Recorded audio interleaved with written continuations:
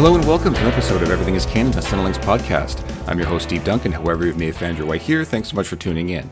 On this podcast, we invite authors from all genres onto the show to discuss their latest books and novels, as well as just about anything else that comes to mind. If you want to reach me, there are several ways to do so, but the best way is to email me at steve@cinelinx.com, or you can always find me on Twitter at stevedunk5 or at everythingcanon. So welcome to a special Halloween edition of Everything is Canon, where I'm joined by New York Times bestselling horror writer Ryan Douglas. We talk about his book, The Taking of Jake Livingston, his experience as a debut author, how we feel about Halloween, and lots of scary things, both fictional and non.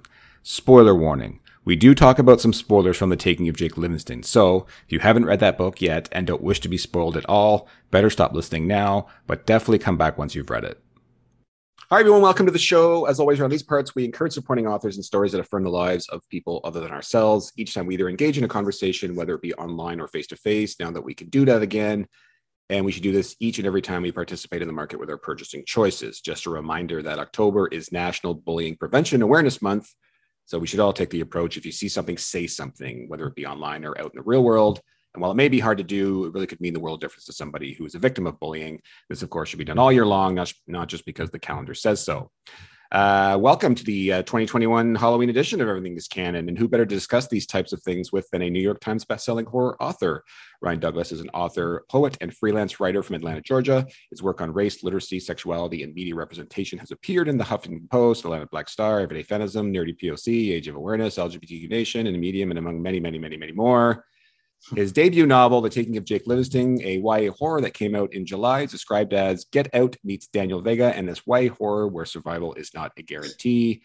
That is looking back now, it is a horrible blurb. But it's all right. No, I mean, not that those things in it aren't great, but anyways, please welcome to the show our today's subject matter expert is what I'm calling him, Ryan Douglas. Hi, Ryan. Thank you. Hi, Steve. How are you? Good. Thank you so much for coming on the show. And we're going to talk a little Jake Livingston, little horror, a couple other things probably true. What's it?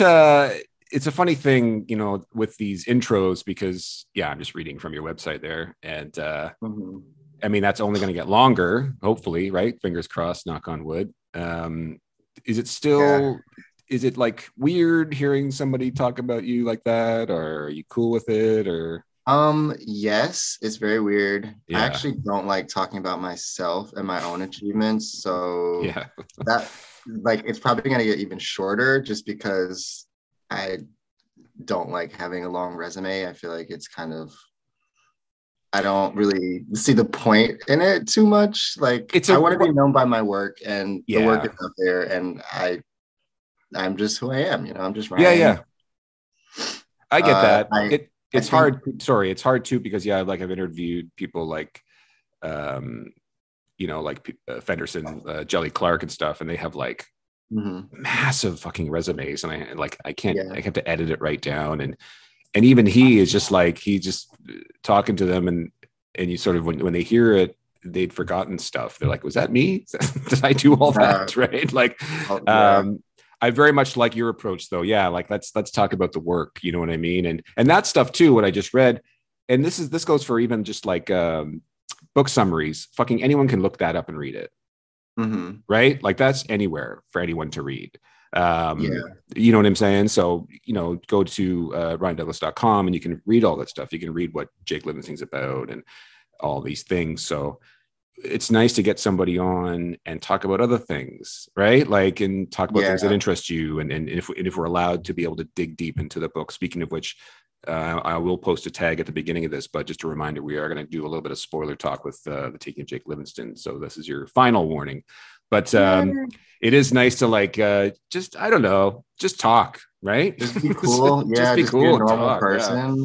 I really just put the stuff in my bio because I know that that's what you're supposed to do. And I try to do what I'm supposed to do in between flipping the table and breaking all the rules. I try to be normal. Yeah. So, well, there is a certain, I guess, I don't know what's the right way to say it. You got to play ball. I don't fucking know. Play the game. Play the game. Yeah. Do the author things. You have to have a website. You have to do this. You have to do that. Right. Have you? I've asked this question many times for authors. Have you, because not everyone's great, and it's sort of like a new phenomenon in the history of the world, certainly, but like social media and the way authors are being asked to market themselves in some instances. Have you been asked to do more marketing of yourself on social media by the publisher? Um, so I think that my social media presence is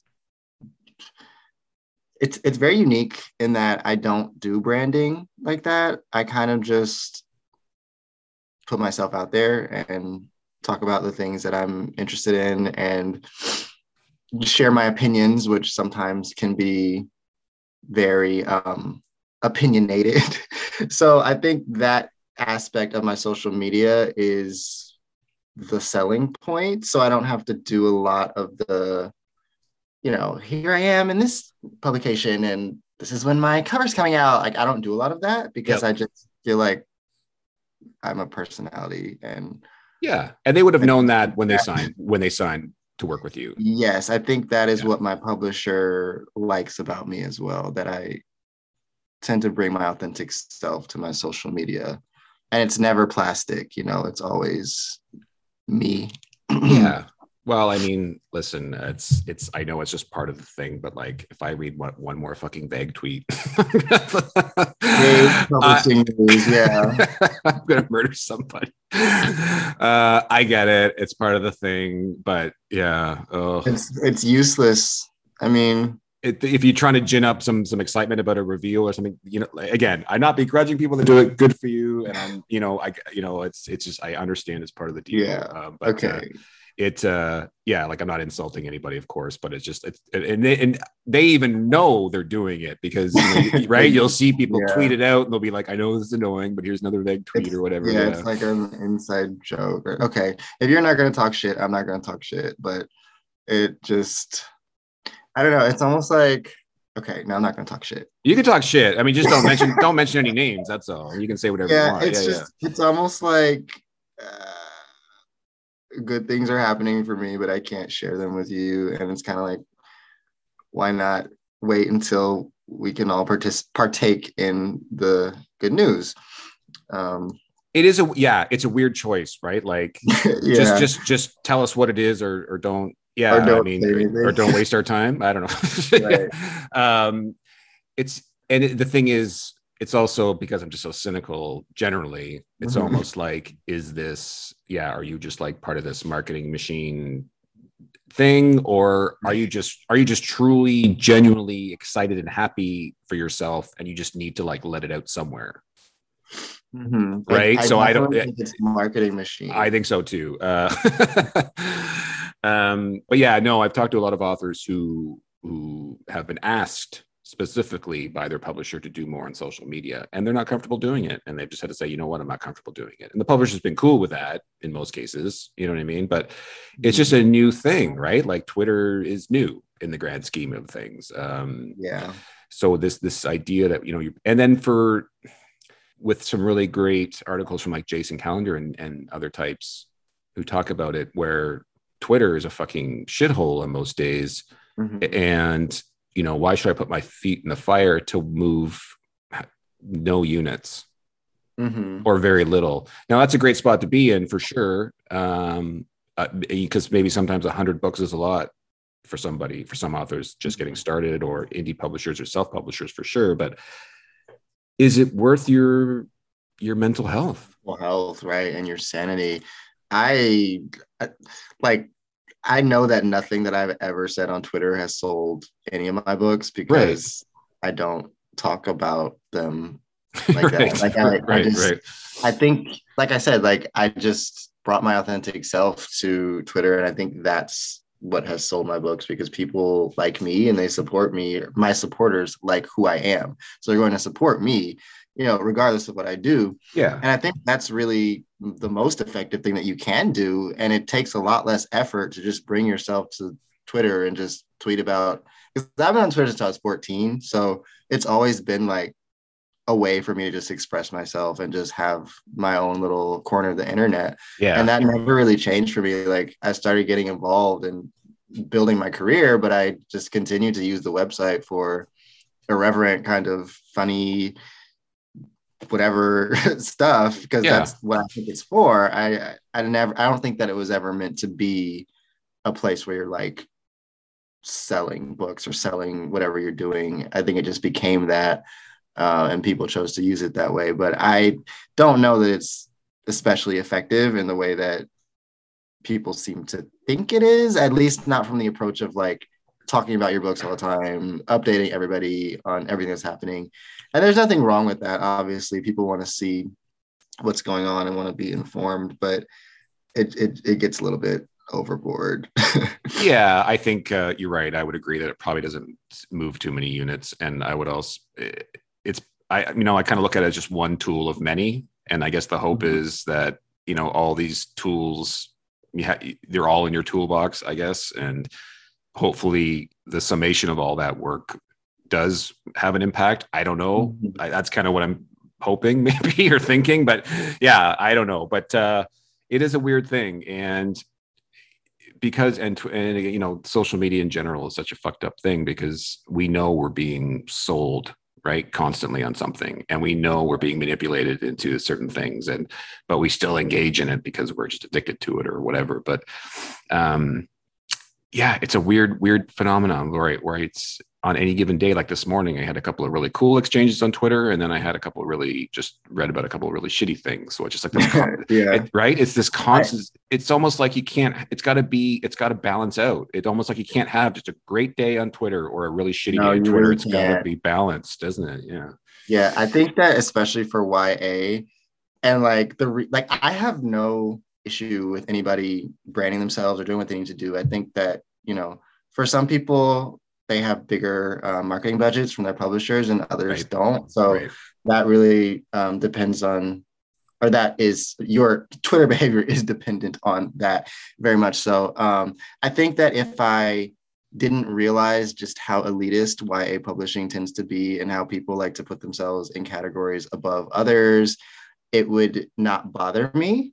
But just the culture of YA is very like competitive, very like the bar keeps moving whenever you get something, and then it's like bragging about your deal and bragging about your second book, and it just gets so braggy that when I see marketing in the YA space, it's like, is it really that you're trying to sell your books, or is it that you're trying to tell us that you're better than us? I don't know. Maybe that's just my view of things, and it's completely innocent. I don't know.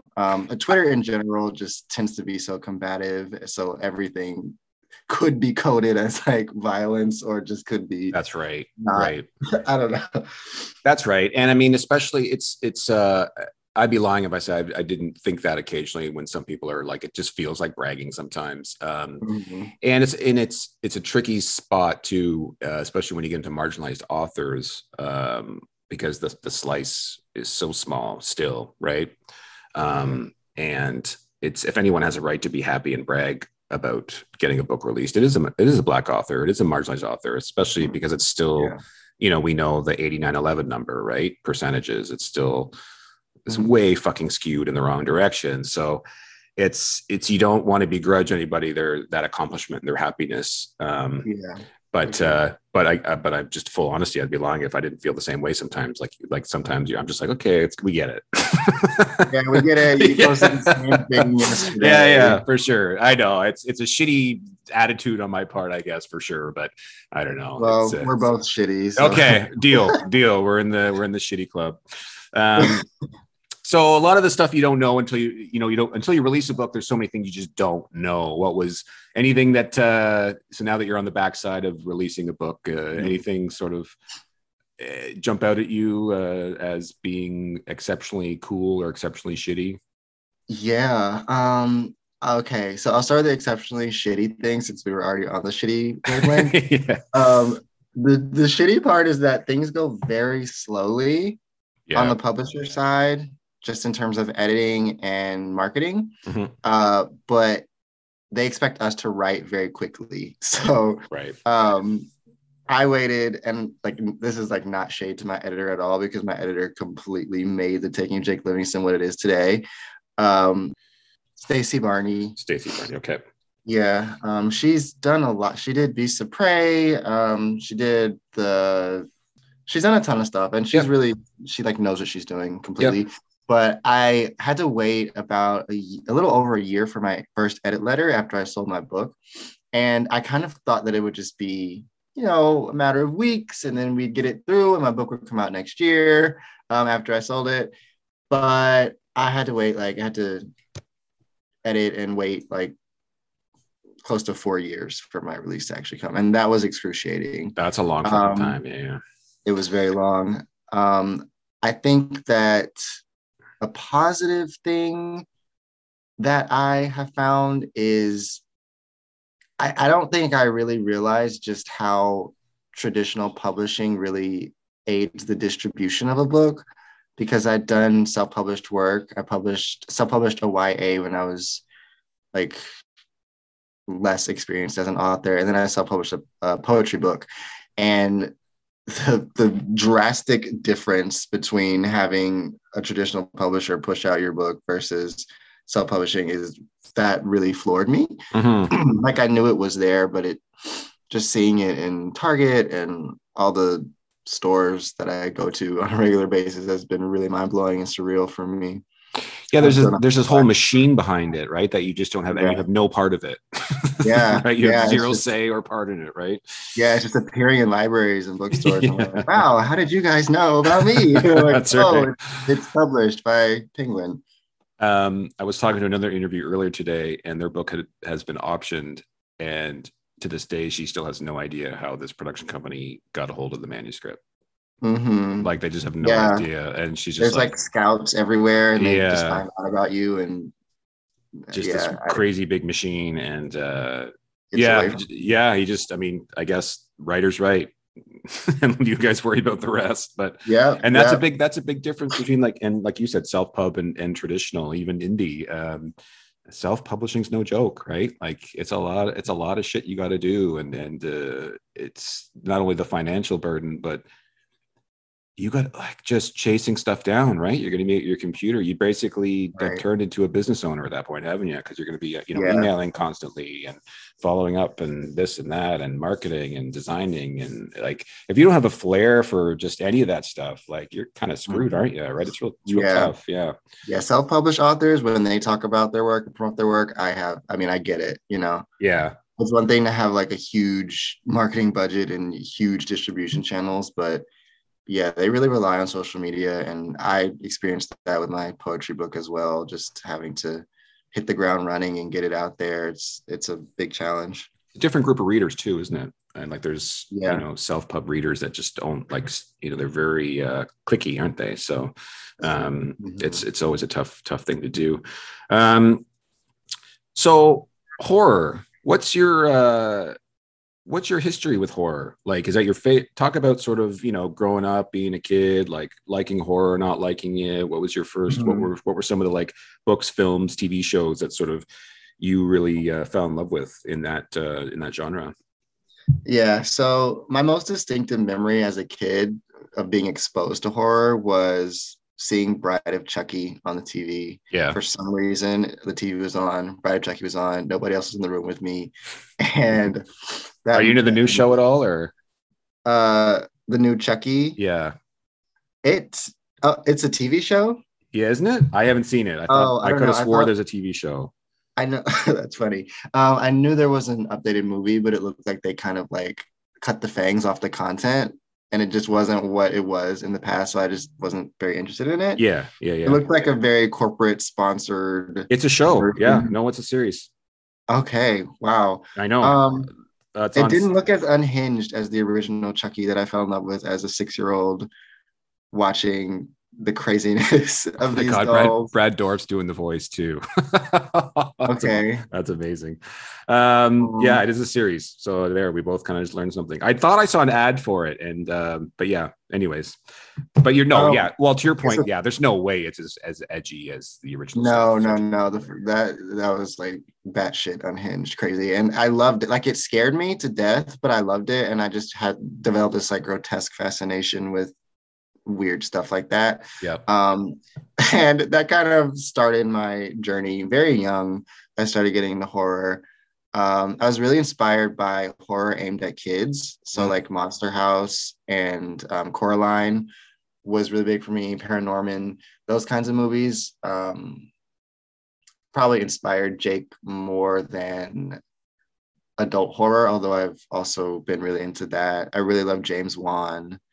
Love The Conjuring, Insidious, like ghost stories that are very domestic like that. Mm-hmm. Those have also really inspired me. Sorry, go ahead.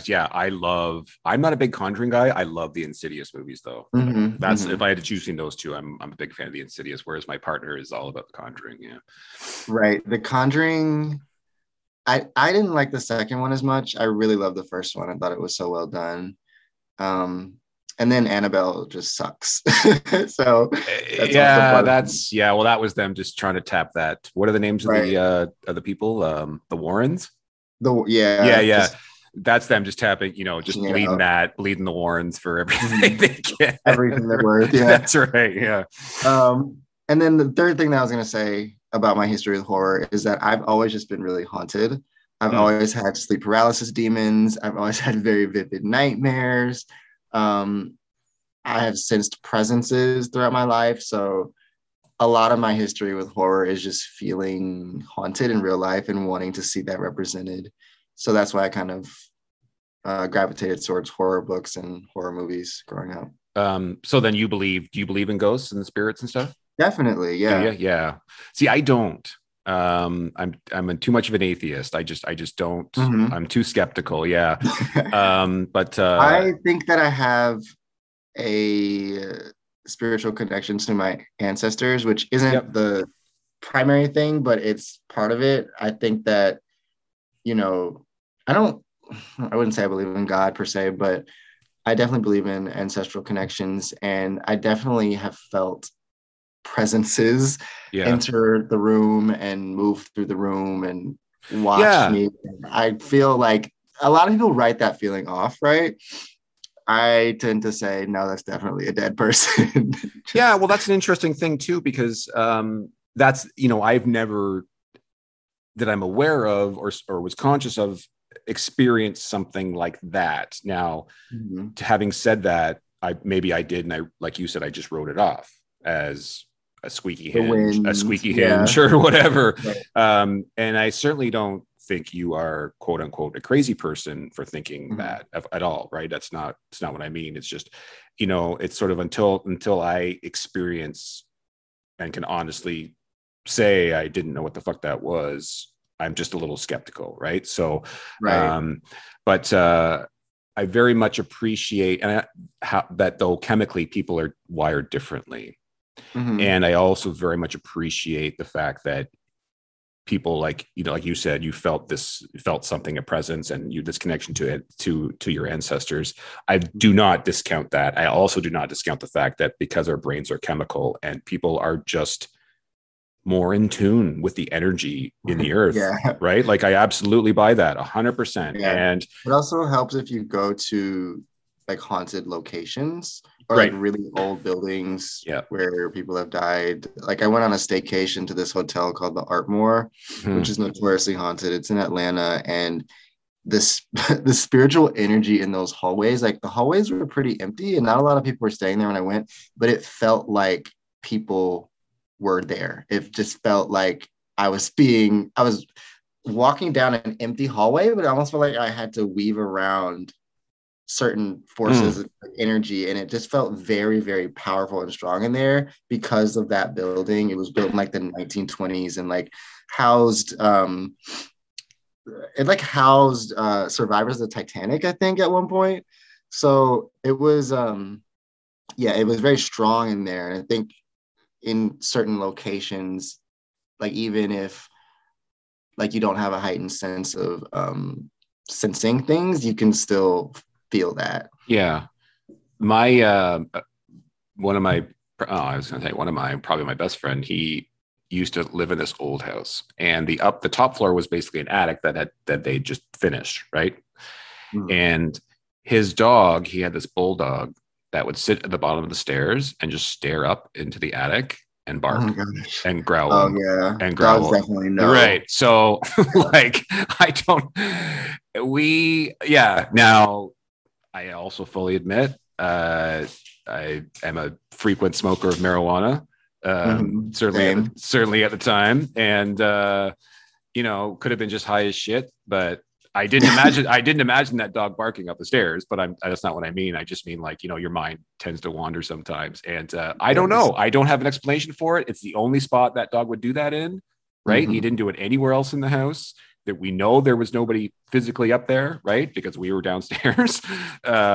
It's just one of those weird things. Yeah. And like, that's what I meant earlier, where I'm like, I'm not like, because yes, I am maybe skeptical, but I do not write up other people's experiences. I don't do that. Yeah. So dogs definitely sense energy. Dogs always know. Anytime there's a horror movie, there's a dog, right? Yes. So that's and they warn you. The dogs tell you every time. But and they sense energy from people who are bad people. Like they know when people are right. That's right. Not or bad news, and I think that also ties into their spiritual connection. You're an excellent judge of character, dogs. Yeah. Sure. But that's the thing with horror, is that it wouldn't exist if people like it's completely predicated on characters making bad decisions, right? So I mean, like, don't go down that dark alley, but if you didn't, then there wouldn't be a book or a movie. So it's just entirely the point. So you after everything you just said, how do you feel about Halloween though? Is it just a commercially stupid thing for you, or do you actually enjoy Halloween at all? That's so funny because it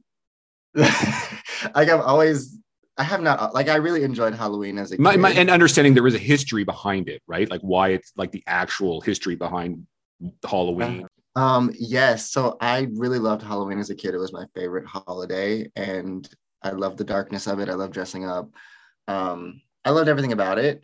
As an adult, it has become kind of commercialized for me, which is really funny because I've always thought that as an adult and never want to say it because I know that everybody kind of like gets into their spooky season vibes and wants it to be this big thing and changes their names on Twitter to their Halloween name. And I just don't feel like, for me, it's like any kind of switch. Like I feel like Halloween for me is kind of year round.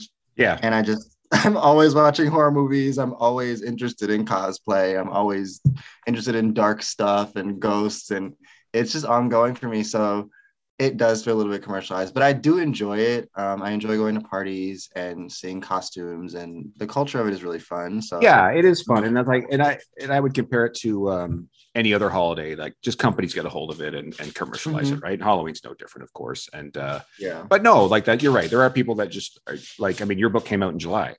So I mean, if they were that serious about it, every scary book would come out in October, right? But no, they come out. Yeah, it's funny that it came out in July. I think they were trying to get ahead of Halloween. Yeah. So that they could kind of have some momentum. Right. And hoping for a spike too, right? Because then if it comes out in October, you're not going to see a January spike on a horror book, probably, right? Right. No, I get that part for sure. But yeah, no, I don't like, I like dressing up myself. Halloween parties are always a good time.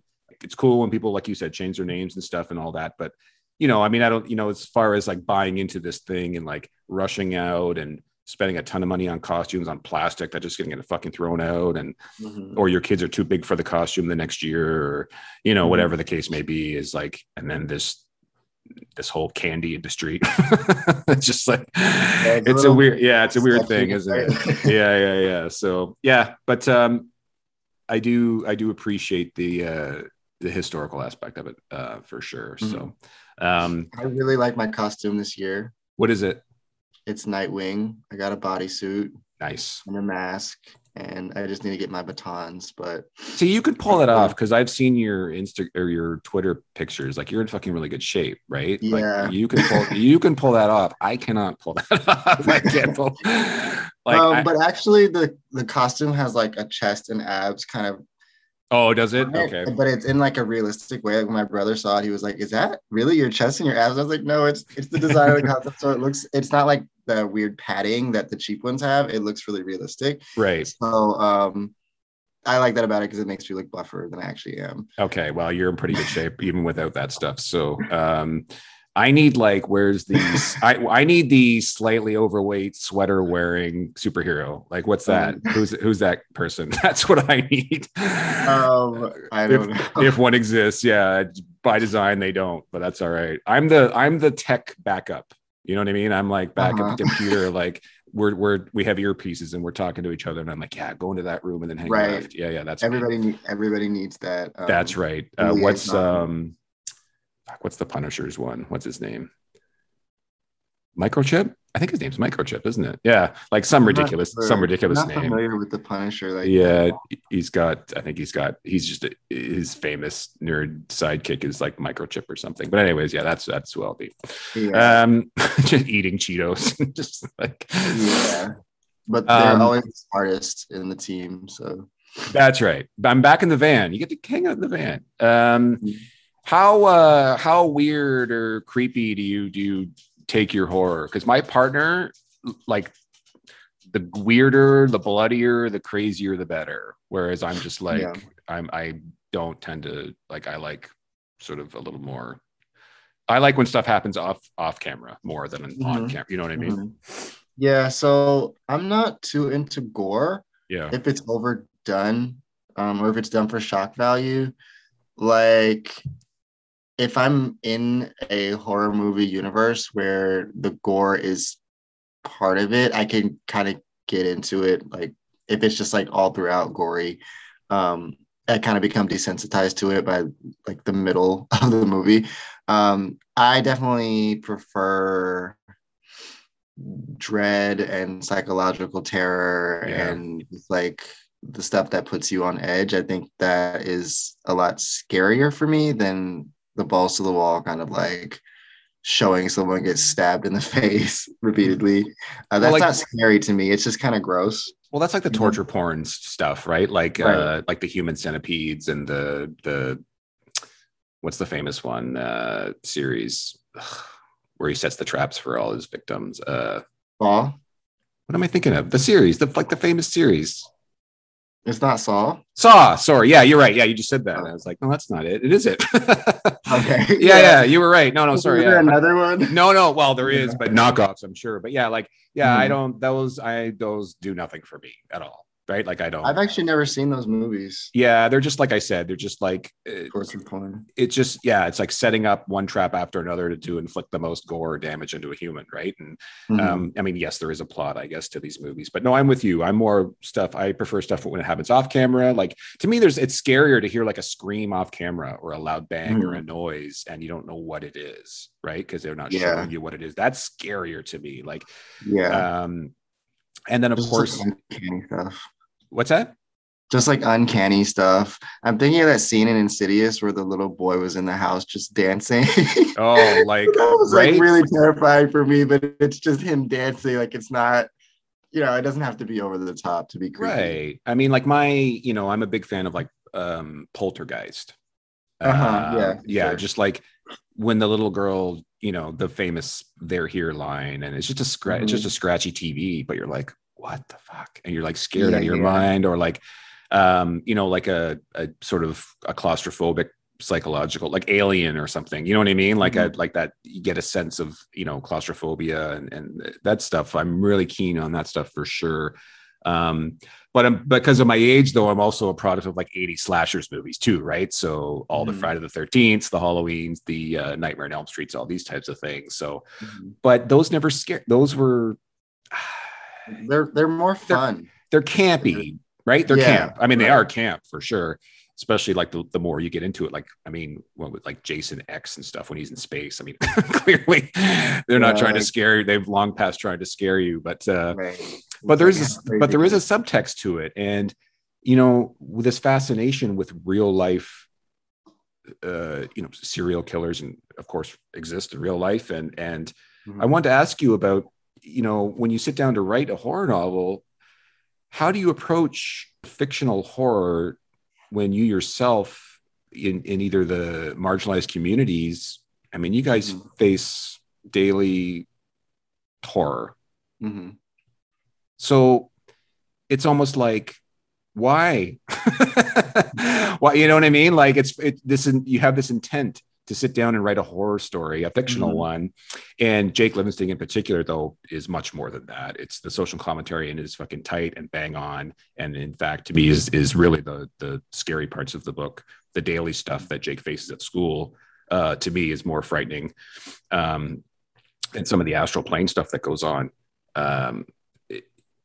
Do you think like that? Do you think like I could almost write just a nonfiction book and it would be scarier? I think that there are certain angles into this book that are not, they're not mirroring anything that I have experienced. Like, I've never been to a school that is as white as St. Clair. I've never had that experience. I've been to predominantly white institutions. I've been one of the only Black kids in classrooms, but I've never had to go to a school that was as white as that school. So I think that is fictionalized, and it's kind of heightening the sense of isolation that I would feel in a classroom where I'm one of the only Black students. But now it's saying, well, what if the whole school is white, and how much isolation do you feel in that situation? So that is, I know that some people have had that experience, but to me, it's dramatized, and it really brings out the horror, the social horror of his predicament. And I think in certain ways, a lot of the scenes, if we're doing spoilers, we can talk about the stabbing scene where Jake stabs his classmate. Yep. I think that is also something that, like, I would never have done that. And I might have told off someone who said something racist to me, but I would never choose violence in that way. And I think that throughout the book, it's really heightening things that are normal, like the daily horrors, like you said. It's bringing them to, it's still realistic, but it's bringing them to a more dramatized place. So that's kind of how I experience it. Right. Yes, and for the record, you have never stabbed anybody, nor do you intend this. No, whether they deserve it or not. I don't think I'd take it that far. Yeah. I don't. I am a non-violent person too. I don't need. It's this thinking of turning. And but I've never been in a position where I needed to defend myself either. Right. So I couldn't say. I'm not saying it's a good or bad decision.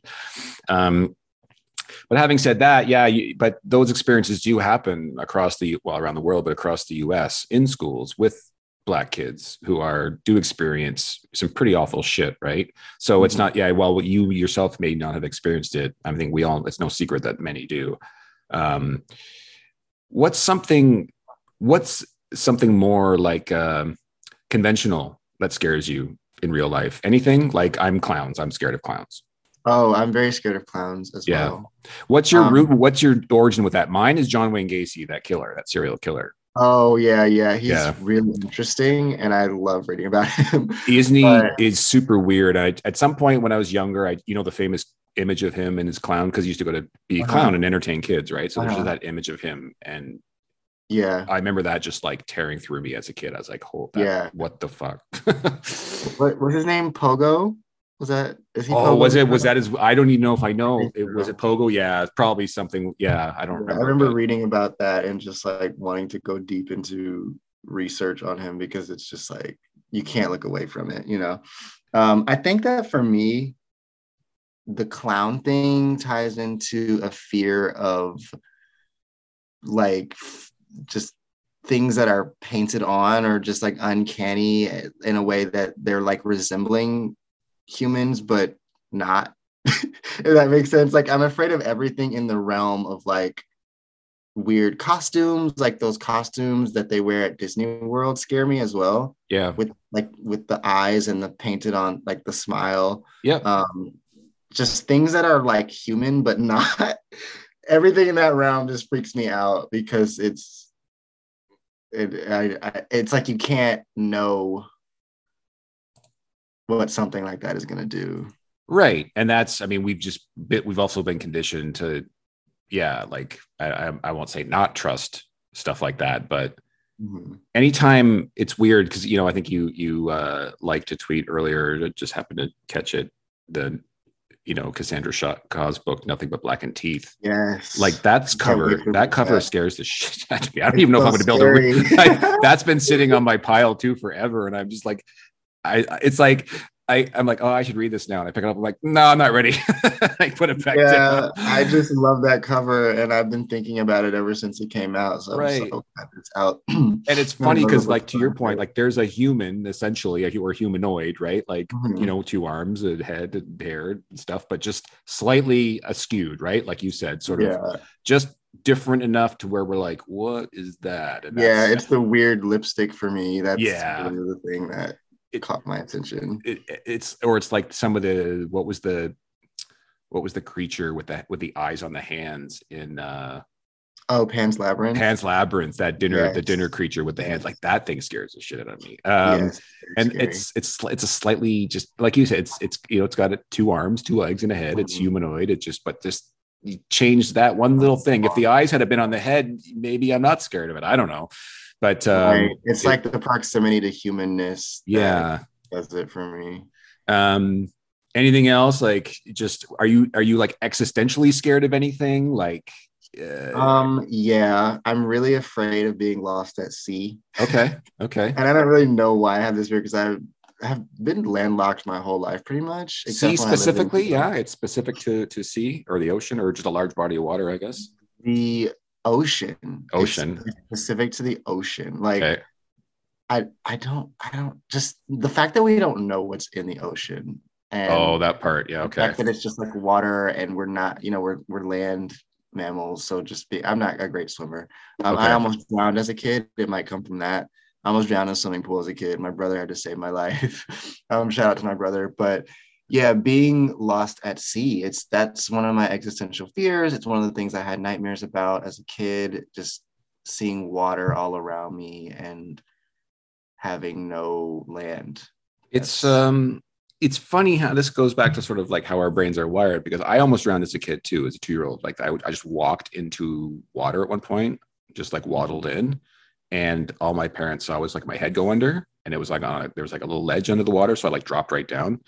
So they had to like jump in and get me and stuff.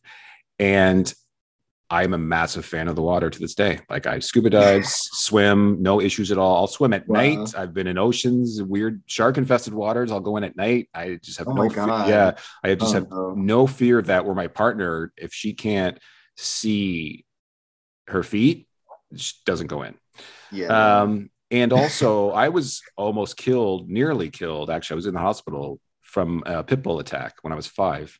It was my fault. I was throwing rocks at it. I was just a stupid kid.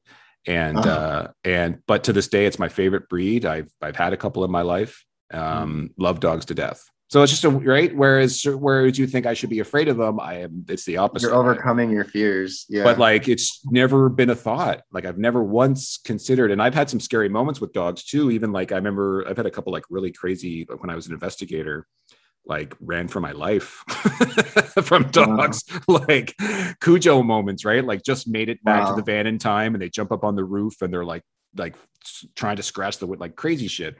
But it's never, I don't know. It's never once occurred to me to be afraid of them. So it's just kind of a weird thing. But yeah, I think like I've had certain experiences that were horrifying, and I didn't develop fears. I kind of developed like a kinship to the thing. One experience that I had when I was a kid. I actually just talked about this for the Wicked Read series that Penguin Teen is doing, where we're supposed to share our scariest real life story. Okay. So my scariest real life story was when I was a kid, maybe about 7 years old. I was just exploring things behind this hillside that kind of led to the woods, and there was this ditch that my foot fell into. And the ditch happened to be a yellow jacket's nest in the ground. So when I pulled my foot out, all of the yellow jackets like rose up and just clung to my skin, like every piece of me, and started stinging me all over my body. And I thought that you were supposed to stay still when that happened, so I didn't run away. I just stood no. And I was just screaming. And we were at like the tennis courts, and my family was playing tennis, and I was never into that. So I was just wandering around, and they all like dropped their rackets and ran and scooped me up and threw me in the car, and the bees were still in the car, so I had to kill them while we drove to the ER, and it was just crazy. But I'm not like really afraid of wasps and bees. Like, I kind of feel intrigued by them. And yeah, it's weird because that experience was so traumatizing, but I don't like, I'm fascinated by bugs and bugs that sting now. So it's interesting how the fears kind of store in your brain. You're right. It's kind of a way, it's like your brain is forces you to understand them a bit more. And when you do understand them a bit more, you maybe understand like, I get why they did what they did. I understand, right? Like I stepped in there. I attacked their home. That's what they think anyways, right? Like, right. It's true until you see the other side of certain things and you get an understanding and appreciation in some cases, right? So, because like that story, if that happens to almost anyone else, they're deathly afraid of bees for the rest of their life, maybe, right? Whereas, you just took it as why are they? You just asked, you maybe not even consciously, but just your brain is telling you to ask the question, why? Why did they sting me? And you're like, because I just fucking destroyed the home they spent a long time building. I mean, I definitely had a period where I was afraid of them, and then as I grew up, I just became so intrigued because the pain that they inflicted on me was so intense that it's just something I can't look away from. And I brought it into my fascination with bug horror, and I do that now. So nice. Thank you to those Yellow Jackets. Thank you, Yellow Jackets, and sorry about your home. One of the really cool things in Jake Livingston is it's an important issue, of course, in real life as well. This idea of possession and, colonization of the body. And I don't know if there's anything, I don't know if it's scary. I've never experienced it, so I don't know if it's scary, but I'm definitely aware that it would be shitty to lose control of your own faculties, right? Or to have someone else controlling your body and your maybe thoughts to a certain degree or whatever. That's pretty scary, isn't it? And we know now, history has taught us, even though they've tried to erase a good portion of it, that so many people in America haven't always had control of their own bodies. And that could be from a spiritual sense, right? From a astral plane type of thing, or just in real life because of slavery and things like this. Talk about that approach in Jake Livingston a little bit, like putting that in the story and how important that was to this story, because that's such a huge part of it. Yeah, I think the allegory for feeling a sense that you're losing control of yourself was really perfect for what I wanted to highlight in the contemporary elements. Jake, there's not a lot about the old school that he came from or the old neighborhood that he came from, but it was a Black neighborhood, and he felt a sense of community and he felt a sense of belonging, and he felt like, he didn't have to police who he was. He didn't have to shut himself down or be silenced in order to go about his daily activities and feel like he belonged. And well, in a certain way he did, but that's more pertaining to the queer aspects of who he is. And I think the conflict with Jake and Sawyer, it's not explicitly stated, but it's the fact that Sawyer is white and Jake is Black is definitely allegorical to what he's experiencing at school and impacts his fear of the situation and his fear of what he will become. So I thought that having him at a white school would just be the perfect thing to sort of emphasize what that fear looks like, of having a white person say, your body's going to be mine now, and there's nothing you can do about it. Because that's really what it feels like, when you're trying to immerse yourself in like a good education or whatever, or like a workplace that is run by higher ups who are usually white, or just like any institution that we have to kind of mingle with in order to make it in this country. You lose parts of yourself, you lose parts of your culture that are not considered professional or acceptable in the workplace. And just having that sense of, feeling diminished is really hard, because it's also linked to success. You're trying to get ahead in life, you're trying to do all the things that you're supposed to do, but your culture is being left at the door. So that's that's what I wanted to look at with both the contemporary aspects and the ghostly stuff with Sawyer. Yeah, and also, I mean, just the fundamental right of being afforded safety. Like, I mean, the number one thing at schools, they're supposed to fucking keep you safe, right? Like that should be their first mandate. And they never do. And they never fucking do. And maybe Jake doesn't have to stab. What's the bully's name? Andy? Not Andy. Chad. Chad. Yeah, I was gonna say I was thinking like even a more boring white name than Andy. Oh yeah, I changed his name like really late, so whenever I have to talk about the character, I'm like, is it Mark? No, it's Chad now. It was Mark before. Okay. It was Mark. Yeah. But like, maybe he doesn't have to do that if he had felt safe, even just once, even just for a second, you know what I mean? That he could trust his peers or the adults in the room to do the right thing. And, a lot of that, so like to me, it's like he's taking control. He's taking the power back when he does that. And that's a big thing too. Like in this story later on, when as things progress and he gets maybe confident isn't the best word, but maybe as he gets more confident, I'll just use it. With his medium, with his skills, and he ends up learning more about why he has them in the first place, and he learns about how to just the responsibility of having this power and this ability. And I love that you get him to a point where he even gets a task, right? So it's not just about taking care of Sawyer and then that's the end of it. This really feels much like an origin story to me. Like it feels like this is just book one in like a paranormal investigative series, you know what I mean?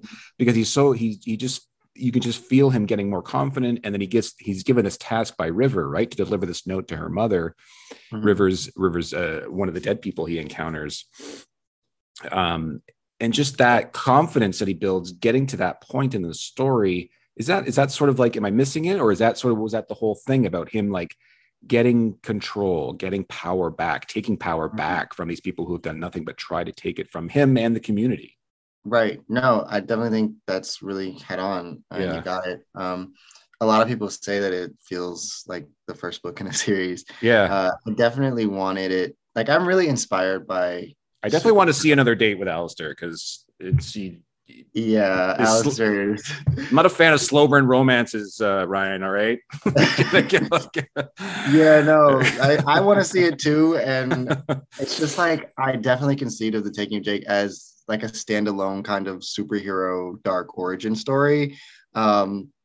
And anyone who hasn't read it, I don't, there isn't like a cliffhanger or anything like that necessarily. I don't like it. Does work really well as a standalone for sure, but it does, it does feel like the start of something. There is more. There's more to go if you needed to. Yeah, I think with Jake's like standing up for himself, it's funny because a lot of people, well, not a lot, but I've seen people say like, isn't there anything that he could have done other than choose violence? Where's what are we supposed to be left with about how kids can seek help? And I think that the reality for certain kids in certain situations is that they cannot seek help anywhere, and they have to stand up for themselves however they feel that they can in the circumstances they're in.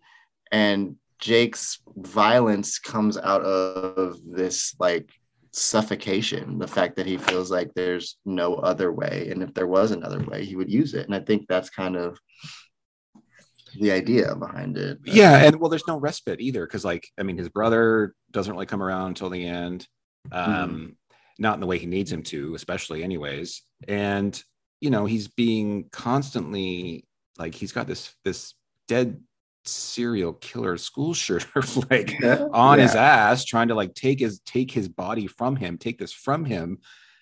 And then imagine the stress, what that will do to a person's mentality alone. Just imagine that for a second. Just being paranoia, being a medium in general would be a nightmare. You're seeing dead people everywhere you go, and they want something from you, and then that's even if it's just a strange thing. And then you go to high school, which is fucking hard enough, and you got to deal with Chad. You know what I mean? Like, you're like, I would fucking stab him too. I have no problem with what Jake did. The like I said, the adults are no good. His brother's not helping him out. He just doesn't have a lot of friends. Alistair isn't that person in his life yet. So you know what? Stab away.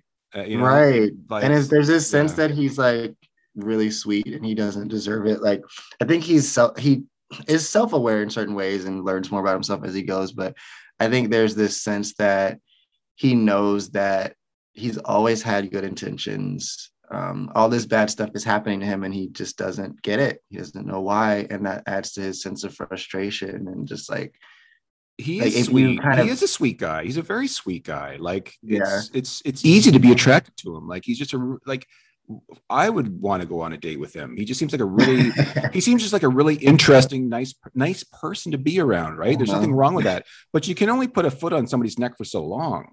Right.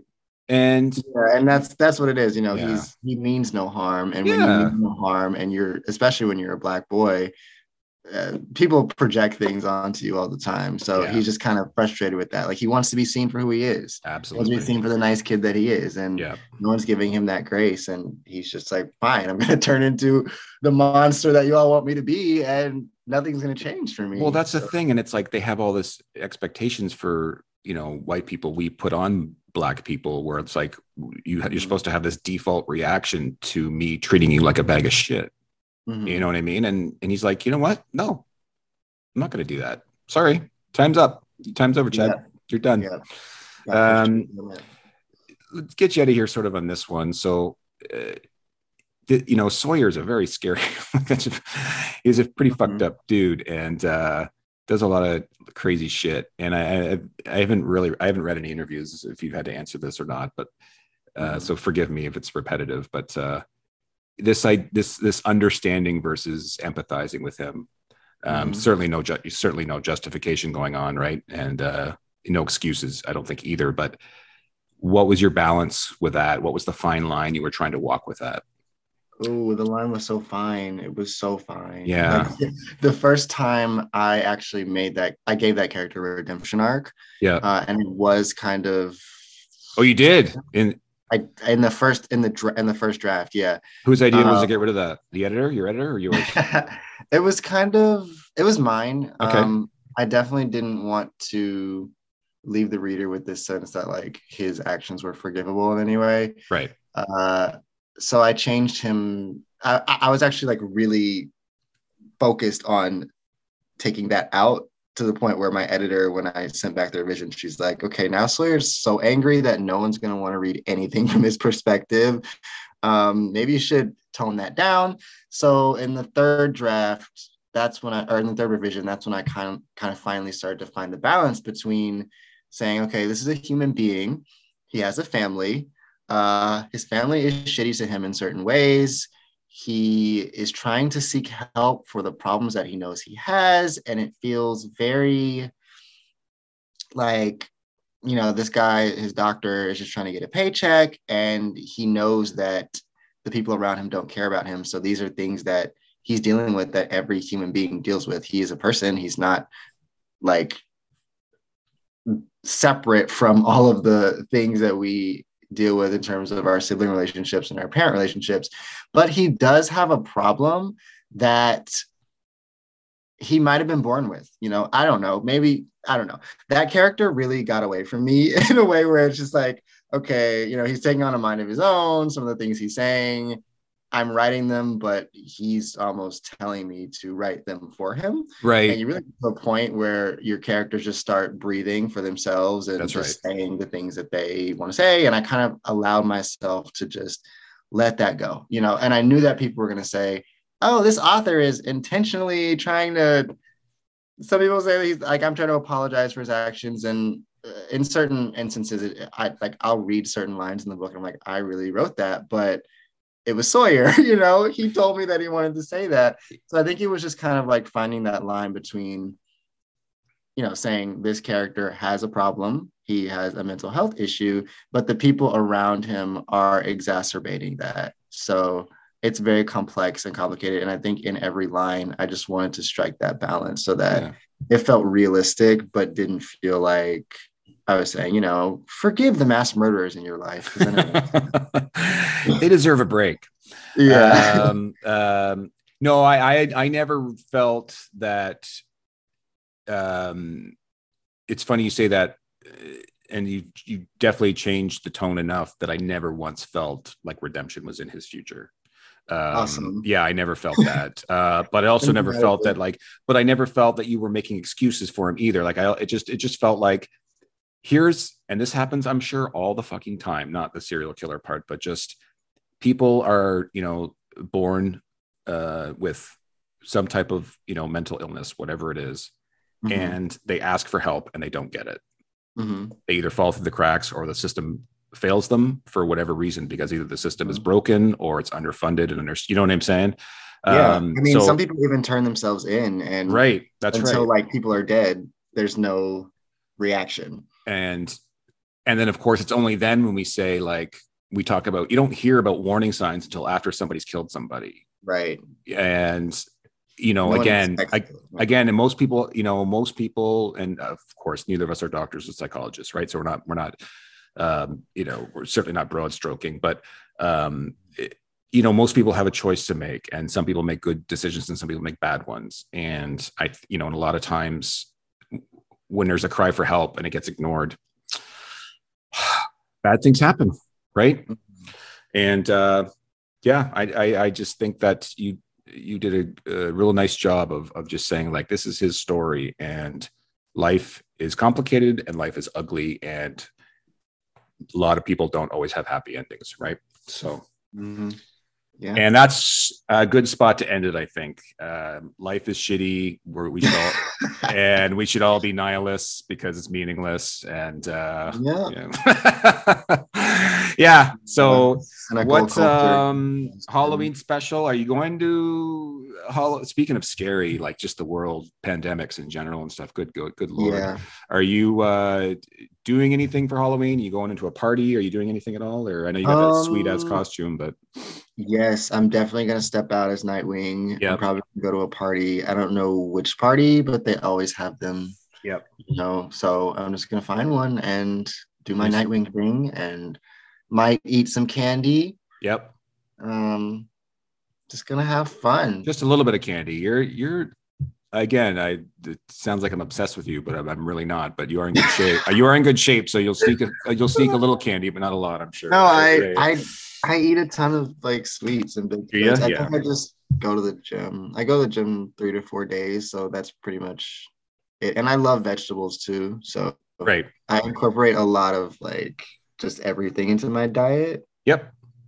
Just nutrition and yeah. Right on. Well, enjoy your Halloween activities, whatever you do, and I can't thank you enough, Ryan, for coming on and doing a little Halloween chat with me and talking about Jake. We never got to talk during the release. So, yeah, I really appreciate you inviting me. And this was a great conversation. Anytime. What's next? What do you got? I don't even know if I've seen anything from you. You got something coming out next year? Not next year. Okay. My prediction is 2024, 2030. Yeah, like again, it's so slow. Okay, but you got an idea and you're working on something though. I'm working on something with my agent currently, and I love it, and it's gonna be awesome. And are you allowed to say whether it's horror again or not?